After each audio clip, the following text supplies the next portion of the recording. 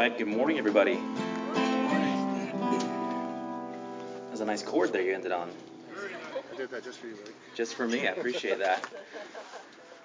Well, welcome, everybody. It is so good to have you here. Spring has sprung. Thankfully, we've made it into the season. We're here in Southern California, at least, that we'll be outside, without fear of freezing. Although some of you feel like you're freezing right now, I promise you, you're not. Just convince yourself that you're not freezing. You'll be all right. It's a good-looking group here this morning. I like what I'm seeing. I see faces, hearts positioned to receive the word. Yeah, it's a good thing. If you have your Bibles, you can open up to John chapter 5. Make it chapter 6. Let's go to chapter 6. We've been walking through the Gospel of John. This morning we're going to look at a familiar passage. I think it's going to be familiar to a lot of folks from the New Testament. It's going to be the fifth sign, number 5, that John records for us in his Gospel account. And so I'm going to be a little interactive this morning. How many signs in the Gospel of John does John record? Total? 7. 7 signs total. So this is the fifth one. And it is the feeding of the multitude. How many are a multitude? A lot. Yeah. How many in this case are we talking in terms of multitude? 5,000, right? So I told you it's a familiar passage. Jesus feeds the 5,000 with 5 loaves of bread and 2 fishes. Fish. Fishes. It's a big fish fry. So how many of you are familiar with this part of the Bible? Jesus feeds the multitude, feeds the 5,000. Okay. So let's read the Word of God together in John chapter 6. And then we will dive in together. I'll get there eventually. John chapter 6, starting in verse 1. This is what the Word of God says. After this, Jesus went away to the other side of the Sea of Galilee, which is the Sea of Tiberias, and a large crowd was following him because they saw the signs that he was doing on the sick. Jesus went up on the mountain, and there he sat down with his disciples. Now the Passover, the feast of the Jews, was at hand. Lifting up his eyes then, and seeing that a large crowd was coming toward him, Jesus said to Philip, "Where are we to buy bread so that these people may eat?" He said that to test him, for he himself knew what he would do.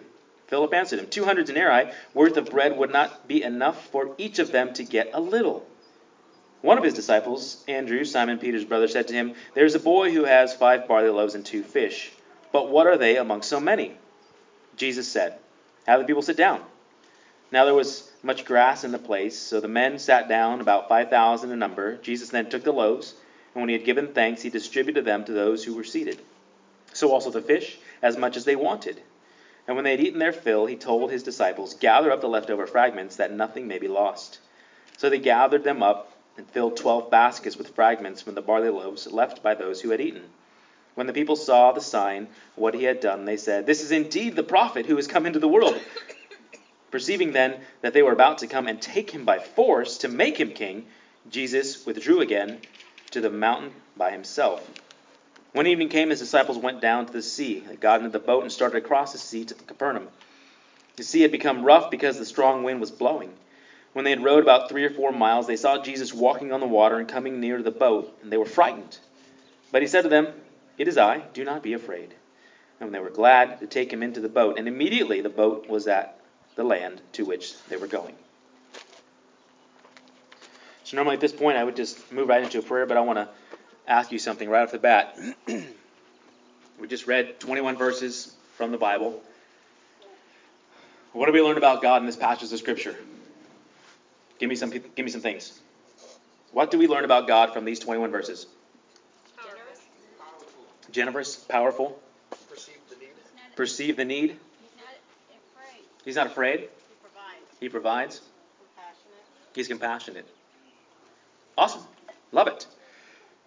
What do we learn about people or ourselves? Doubters. We're doubters. We're hungry. What is it? Impulsive. Anything else that we learned about ourselves, our people? Fearful. Fearful. Skeptical. Follow fame. Now we're getting into some deep stuff here. I like it. Okay, so let me pray and ask for the Lord's help in understanding this passage more fully and what it means for us today, okay?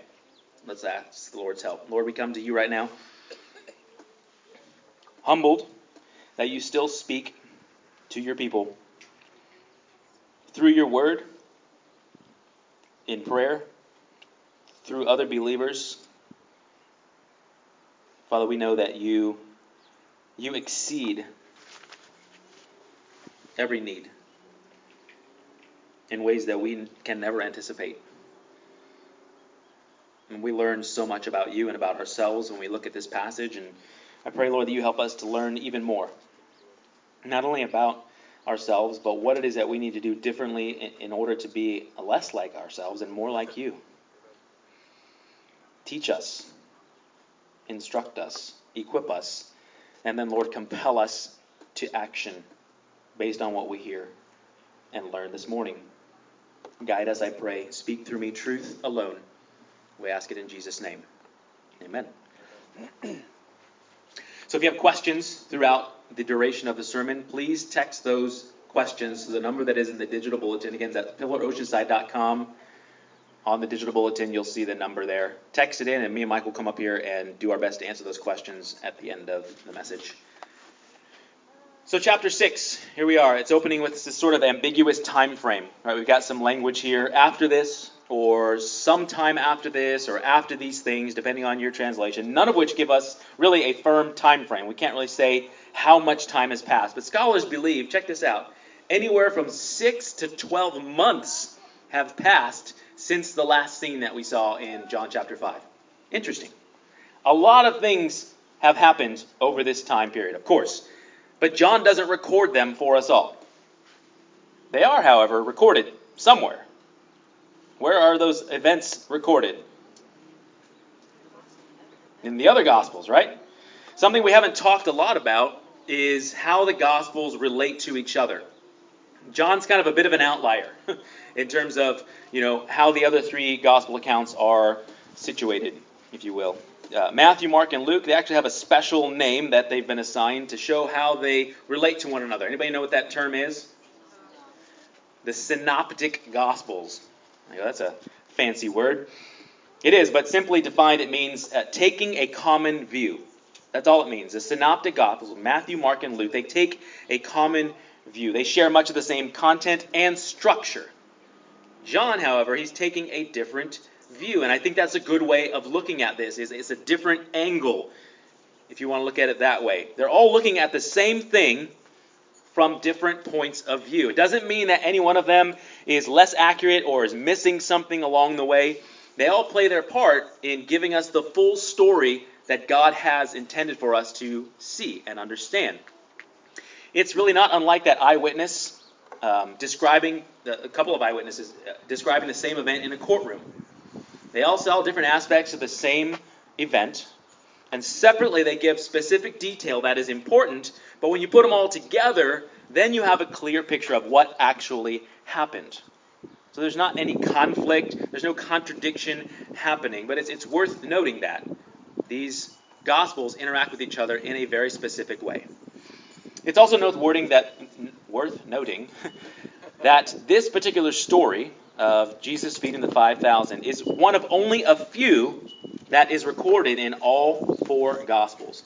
There aren't very many stories. Yes, there's ideas and concepts, but stories in all four Gospels, and this is one of them, and I think it's significant. So let us see why this is significant for us today. I'm calling the message Human Calculations with a God-Sized Problem. Human calculations with a God-sized problem. All right, so where are we? Geographically, we're basically in the same general region, Jesus and his disciples. Now we're heading across the Sea of Galilee. What's the other word he uses, the other name for that sea? Tiberias. Why do we have two different names going on here? Well, by the time John writes his gospel, it's been years since the Sea of Galilee was known as the Sea of Galilee. Now it's more commonly known as the Sea of Tiberias. And so he uses both terms so that everybody's reading like, okay, I got it. They see that they're not alone and that there's a large crowd following Jesus. Look down at verse 2. Why are they following Jesus? Because the signs. Check this dude out. He's doing some crazy stuff. Let's follow him. That's essentially what's happening because they saw the signs. And as we're going to see at the end of the chapter, we're not going to get there today, that some of the people that were called disciples who were following Jesus turned back and no longer followed him. Keep that in your back pocket until next week. People called disciples turned away and no longer followed Jesus. Got it? Got it tucked away? Okay. So now we have this scene that's set. We got this large crowd that is there upon them. They're on this grassy hillside. The Passover feast is at hand. And Jesus lifts up his eyes and he looks out and he sees this huge crowd and he asks Philip this all-important question, right? What's the question he asks in verse 5? Where are we going to get enough bread to feed all of these people? We saw in verse 10 that there were 5,000. 5,000 men, meaning that the total people present, including women and children, is probably closer to 10 or 12,000. That's a lot of mouths to feed, right? They're out in the countryside. You can't just run across the street to Costco and grab a couple of carts worth of stuff. They're far. And the stuff that is near them are small towns. They're not built or designed to accommodate 10, 12,000 people. No wonder Jesus is so worried about feeding them, right? No, is Jesus worried? Of course not. Look at verse 6. No, he's not worried. He knew exactly what he was going to do. He was only testing Philip, which is the first thing for us to note of significance, I think, this morning. God tests our faith. Did you know that? Yes, I think we all know that. How many of you enjoy tests? Just think back to your school days, or maybe you're in school right now. It's finals day. You're so excited the night before you can't even sleep. You got up so early, you ate a big breakfast. You're pumped. You're like, finals, yes, finally, it's here. You got to slow yourself down so you don't run to class because you're just like overwhelmed with enjoyment, right? Well, probably doesn't describe many, if any, people here. Is that any of you? Just love taking tests? I got a hand over here. Yep. 2 hands. Okay. See me after this. I need prayer. Tests are not fun. They're just not fun. They can be difficult, stressful, and they are consequential. Meaning, there is something on the line when you take a test. And we're talking about school. Obviously, we're talking about grades. But we see many, many examples of God testing his people throughout the Bible, right? All kinds of examples.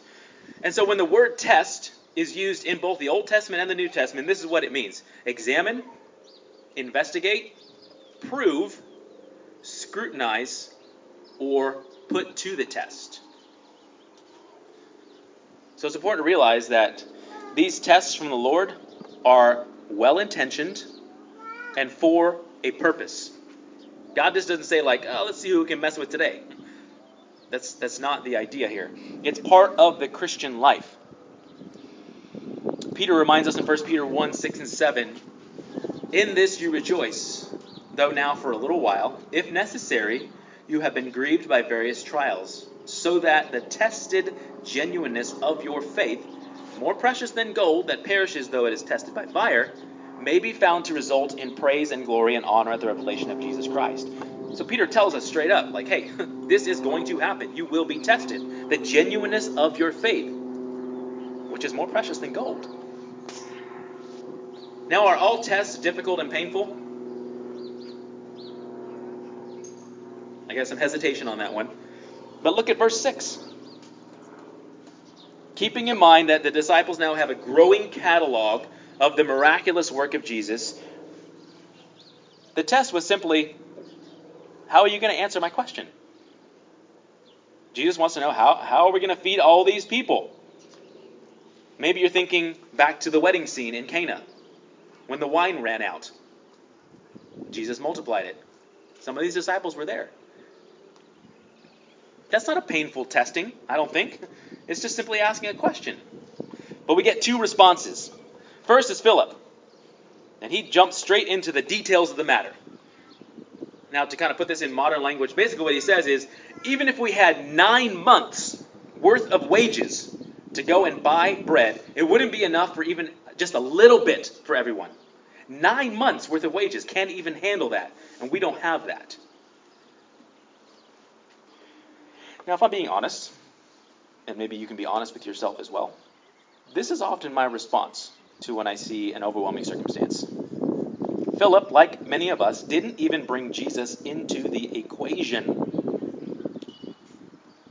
Hopefully at this point you can realize why I've titled the sermon the way I did. Human calculations with a God-sized problem. I see in this passage two types of responses to the situation.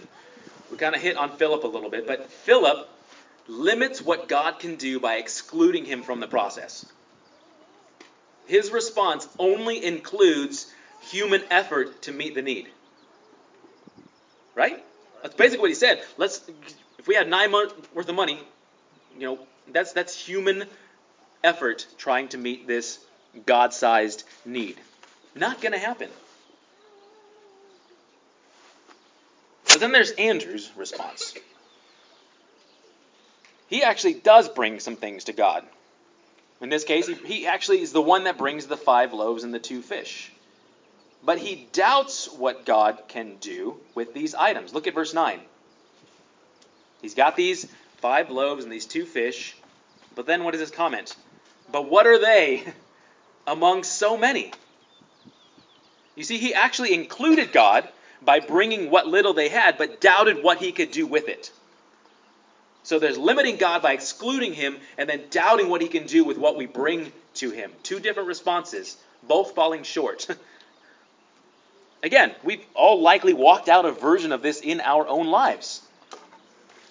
But here's the thing about God that I think we can take a lot of encouragement from. Did Jesus rebuke either of these 2 men? Did he get after them? No. It's like, what's your problem? I've been doing all these things. And can't you just believe? None of that. Not even a hint of rebuke. He simply offers a test of faith, sees the response, and then just continues on with his plan. That's it. That's all that happens right here. The testing that God does in our lives is meant to bring about growth in us. And sometimes, church, we miss an opportunity to grow in our faith. But God remains faithful to continue offering opportunities. And thank God that he does. It's not one of those situations where you're like, oh, I missed that boat. It's never coming back around. That's not how God works. Fortunately or unfortunately, however you look for it, you're going to be faced with that same situation again. And if you're stubborn, again. And again, and again, and again. Until what? Until you get it. Until you grow, until you understand, you mature, and you see, oh, that's what you're doing. You mean for me to have faith in what you're capable of. Okay, God, I get it. But there's no need to beat ourselves up when we miss that opportunity. Right? We're not meant to walk in condemnation. We just continue to put one foot in front of the other as we follow after God. Day in and day out, growing in understanding of who he is and who we are, looking for the next opportunity to grow in our faith. Amen? Okay. So now we see Jesus actually working the sign. He has the multitude sit down.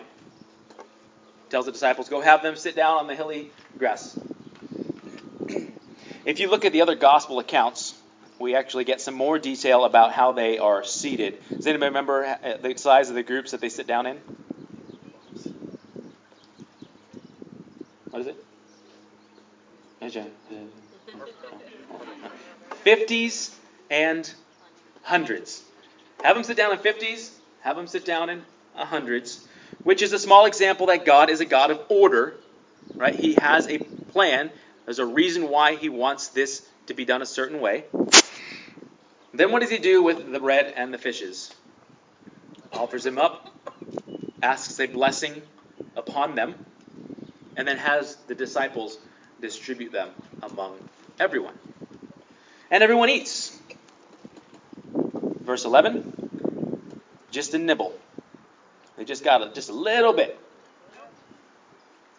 As much as they wanted. It wasn't just something to tide them over. They ate till they were full. And if that weren't enough, the disciples go around and collect what was left over. And they get 12 baskets worth in verse 13. 12 baskets of fragments, not crumbs, not little tiny fragments, pieces left over so that nothing would be wasted. This is a small example that God is a great steward of the resources around him, is he not? I love this.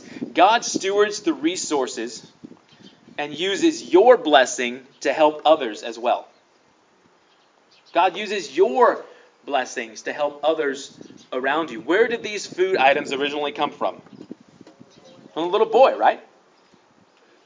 Not only did this little boy steward his own resources, bring food for him and his family, but he gave them up so that Jesus could do something bigger with them.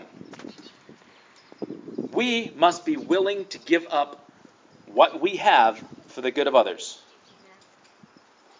Right? That's what we see here. This is a test of faith for the young man as well. If Jesus doesn't do something miraculous with what he offers up, him and his own family are going to go hungry. So his faith is being tested in the process. Which is a little bit about what I was getting at earlier. God uses your blessing to help other people as well. The boy was willing to leverage what he had for something more. We must be willing to do the same. So are you? It's a good question, right? Only you know the answer to that. So all of this shows us that faith is built in the process of doing. It's not in the sidelines or on the sidelines just kind of watching things unfold. It's an action word. Faith is an action word, and it's often put to test during trials and difficulties. Stay the course.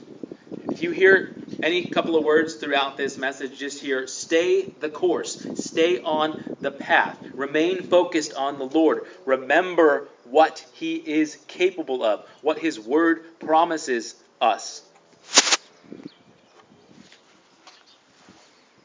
Now, as a result of all of this that has happened, there's quite a response from the crowd. What do they say? Man, this is surely the prophet. We got to do whatever we can to make him our king. Did you catch that? Why did Jesus retreat? Because he knew they were going to take him by force to make him a king. And I've read this story a lot. And that part has just never really stood out to me. They were going to take him by force and make him be their king. That's craziness. Right? But they were so desperately looking for an escape from their oppression by the Roman government that they were like, that's it, take him, make him the king, do whatever we got to do. And what does Jesus do? He ducks out. I always love that about Jesus. He's in this huge crowd and all of a sudden, boom, he's gone. Makes himself just disappear. Not really, but you get what I'm saying. He goes away. Now we know from the other gospel accounts that Jesus went up on the mountain alone to do what? Pray. To pray. This was a habit of Jesus, wasn't it?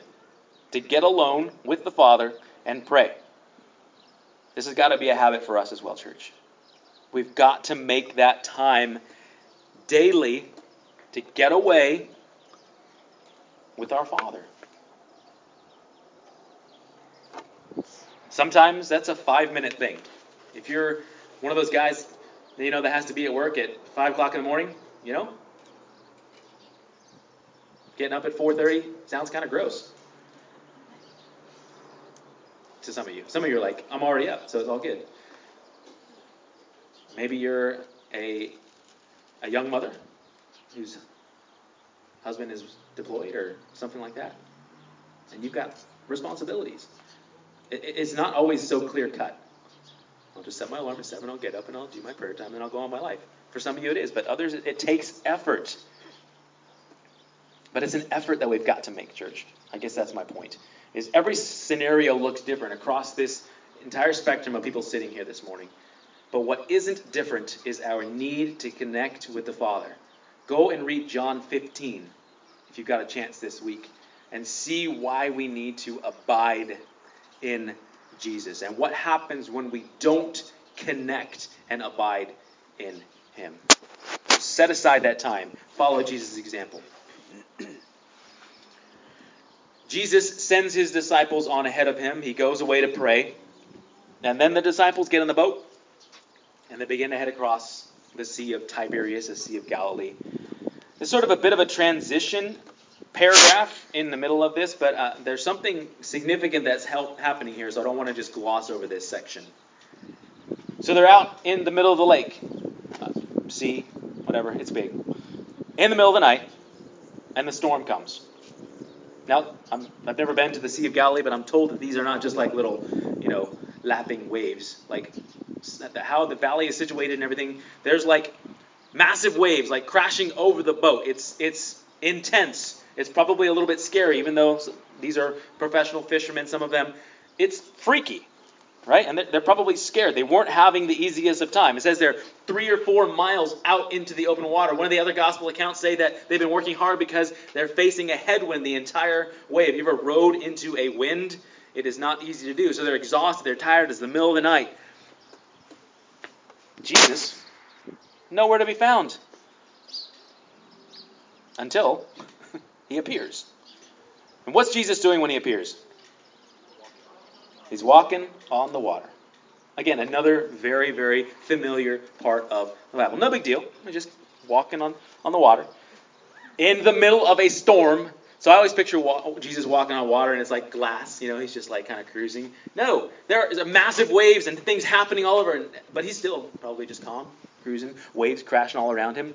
Right? And what is the response of the disciples? They're frightened. They're freaked out, right? Other gospel accounts say they were certain it was a ghost that was coming toward them. Because what else would be walking on the water toward them in the middle of this craziness? If you go to Matthew and read his account of this, you'll get a little bit more detail about one particular disciple's response to when he sees Jesus walking toward him on the water. Peter responds by doing what? He gets out of the boat. Right? Begins to walk on the water himself. Because he said, Jesus, if you want me to come, just call me. And what does Jesus say? Come on. He does. He gets out. He's walking towards Jesus. And he looks away from Jesus. Sees waves, craziness happening all around him. And he begins to what? He begins to sink in the water. He's overtaken by the storm. Jesus grabs him and puts him in the boat. Right? We don't have that account here, but this is what's happening here. The storm, or storms, I should say, of life are always around us. And here's what I want to tell you in response to this part of the passage. God stands ready to help you in the midst of your storms, even the ones that you are not responsible for. The disciples were simply doing what they were told. Jesus told them, get in the boat, go to the other side. They were not responsible for being where they were when that storm happens. Next thing they know, it's crazy town, and life is looking like, this could not end well for us. This is not good. They didn't cause the problem, did they? No. Sometimes we think storms of life only come because of our decisions, our bad choices. And many times they do. Like, let's not fool ourselves, right? But sometimes that's not the case. Regardless of how the storms of our life come about, Jesus is ready to help us. So if I was going to sum up this passage, here's my thesis statement. Since we talked about school and tests earlier. God is able to meet every need, even when we don't see any possibility of that happening with what is in front of us. God's able to meet every need, every situation, every circumstance, even when we don't see any possibility of that happening with what's around us. Whether that's feeding the multitude of 5, 10, 15,000 people with a very, very little, or whether it's in the middle of the ocean in this storm, we see no chance of rescue. Of course, those are they're images, they're pictures that we can relate and place over circumstances in our own lives. Maybe we're not worried about feeding the multitude, we're worried about putting food on our own table. Right? Maybe we're not in a boat being crashed to and fro by wind and waves,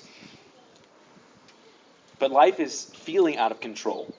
Circumstances are overwhelming, and it feels like we're drowning. God is able to meet every need, to bring rescue and hope. And church, sometimes it's not instant.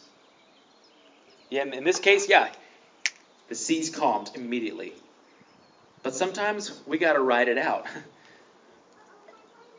That's when I talked about faith being built in the process of doing. Right? God has an intention for all of these circumstances and situations. It's a test of our faith. God will see us through. And He is building our faith in the process. That's what I take away from this. And my encouragement is, for me personally, from the Word, is that even when I miss it, God He still remains faithful. And I miss it a lot, church. And I think we all do. But I think we miss it less when we're walking in community together. Because when you're not in the boat by yourself, it's a lot easier to continue forward. When you know that there's somebody that you can call and say, hey, I'm just a little bit short this week. Do you think you could help me with gas? Life is a little bit better in community. That's how we are called to live, church. And we say that all the time. We haven't said that our little catchphrase in a long time, but it just popped in my head because God put it there, I guess. This church is not like family. It is family. And we need to live that out every day. And we do live it out. So many needs have been met by this congregation right here. And we've always been a modest-sized group. But this is a generous group of people who meets needs, not only here in this body, but on this campus and this community. So God uses His people to meet the needs of others, just like the 5 loaves and the 2 fish of the boy. So let's put away our human calculators when we see these things happening. Let's be aware of when Jesus is testing our faith, and let's just stay the course, church. Let's stay engaged, stay in the battle, stay in the fight. Amen? All right, let's pray. Lord, we know that You love us and that You desire for us to live lives of obedience. And as Kyle opened us up this morning, Lord, to address the issue of obedience-based discipleship, Lord, you desire for us to remain faithful to what You've called us to. Lord, Your word tells us that if You love us, that we will keep, if we love You, we'll keep Your commandments.